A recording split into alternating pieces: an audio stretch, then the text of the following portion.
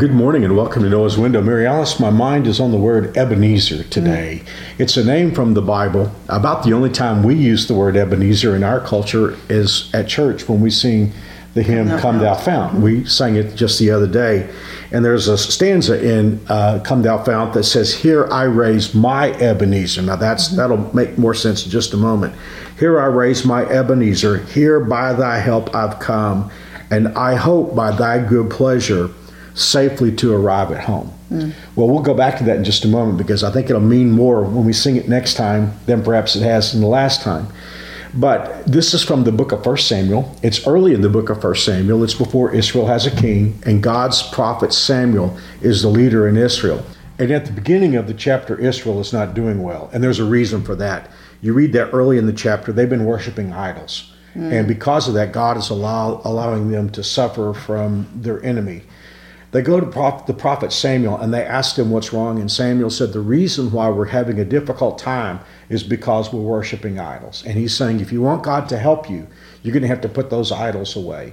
And to their credit, the people did. They gathered in a town called Mizpah, and there they fasted, they confessed their sin, and they put their idols away. But there's a problem with that even because the Philistines, their enemies, when they see the people gather at Mizpah, they don't know that they're gathered for a prayer meeting. They think they're gathered for battle. And so the Philistines attack them. But God has got a plan here because he knows what to do with the Philistines. And because the people have put their idols away, they've asked for God's help. God does help them. And it's really interesting. It's one of those places in the Bible where God uses sound effects. And you can read this chapter if you like. The Bible just says that God sent this unusual thunder and it confused the Philistines, and the Israelites attacked them and won the battle that day.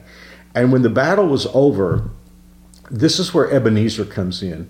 Samuel takes a rock and he puts it between two towns, and there he tells the people that it's going to be an altar. So I want to read in verse 12 of chapter 7, Samuel took a large stone. He named it Ebenezer, which means the stone of help. For he said, and here's the line that makes me think about the new year and how this applies to us. Up to this point, the Lord has helped us. Now, I find that really interesting because he's taking that moment in time and calling it a point in relationship to God's help. And he says, up to this point, the Lord has helped us. But I think there's more to it than just looking in the past, because the usage of the terms up to this point means that he's looking forward to the future. And he's thinking, in the past, God has helped us, but if we continue to serve him, we can expect him to help us in the future. So, Mary Alice, let's make this in our time, because like the song says, here I raise my Ebenezer. In other words, the writer of that great hymn was saying, this is a point in time that I want to recognize that God has helped me up to this point. And one more time, let me read the whole line. And I think it'll make sense even more now that we know the backstory. Here I raise my Ebenezer. Here, by thy great help, I've come. And I hope, by thy good pleasure, safely to arrive at home. So, Mary Alice, as we look back in the past and we think about God's help, what does that say to you?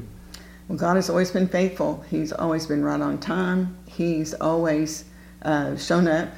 And, I think the older I get, the more I feel comfortable trusting God because I've just watched him work so many times. Yeah, and then I think also, too, because he has helped us in the past, we can expect his help in the future, right?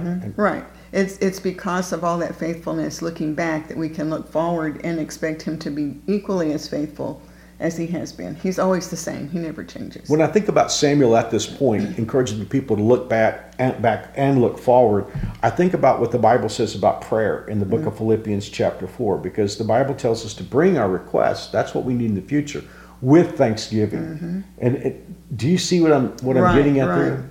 Looking back. I think it's a time to look back and be thankful for what God has done as we bring our requests to him. And you're right. I love how that scripture always says to bring it with thanksgiving. Yeah, because thanksgiving is that hitherto part, that Samuel's praying. It's up till now.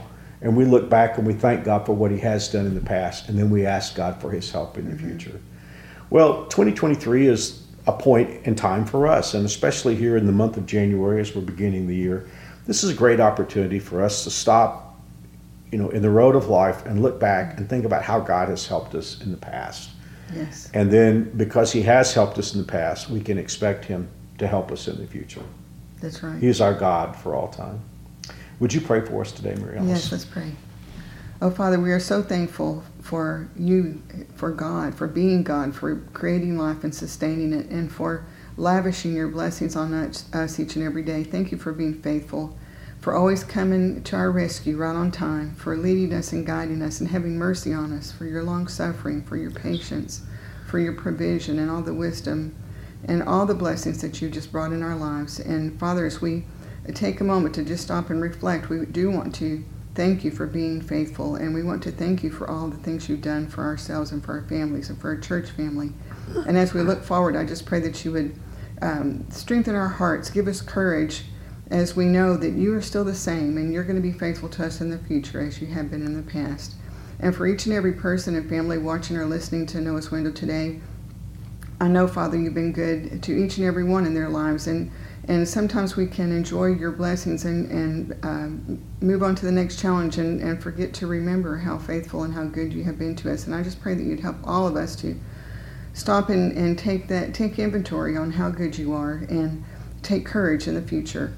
I pray for those that are especially in a difficult place, several that have huge health issues and family issues and challenges that they never anticipated, but we know that you're a faithful God and that you will meet them in their time of need. And we're going to give you the honor and the praise and the glory for all of this. And we ask in Jesus' name, amen. Amen. Amen. Thank you, Mary Alice. This is a Noah's Window with homework. Create a document today, if you like. And whether it's an electronic document or a real paper document like I tend to create, call it Ebenezer at the top. Draw a line down the middle, make 2 columns. On the left hand, think about some things that God has done for you in the past. You know that up till now the Lord has helped us part. And then on the other side, write some requests that you have for 2023 that are heavy on your heart. And raise your own Ebenezer today and celebrate God, not only what he's done in the past, but celebrate what he is going to do in the future. I hope you have a wonderful day. We'll see you soon. God bless. See you soon.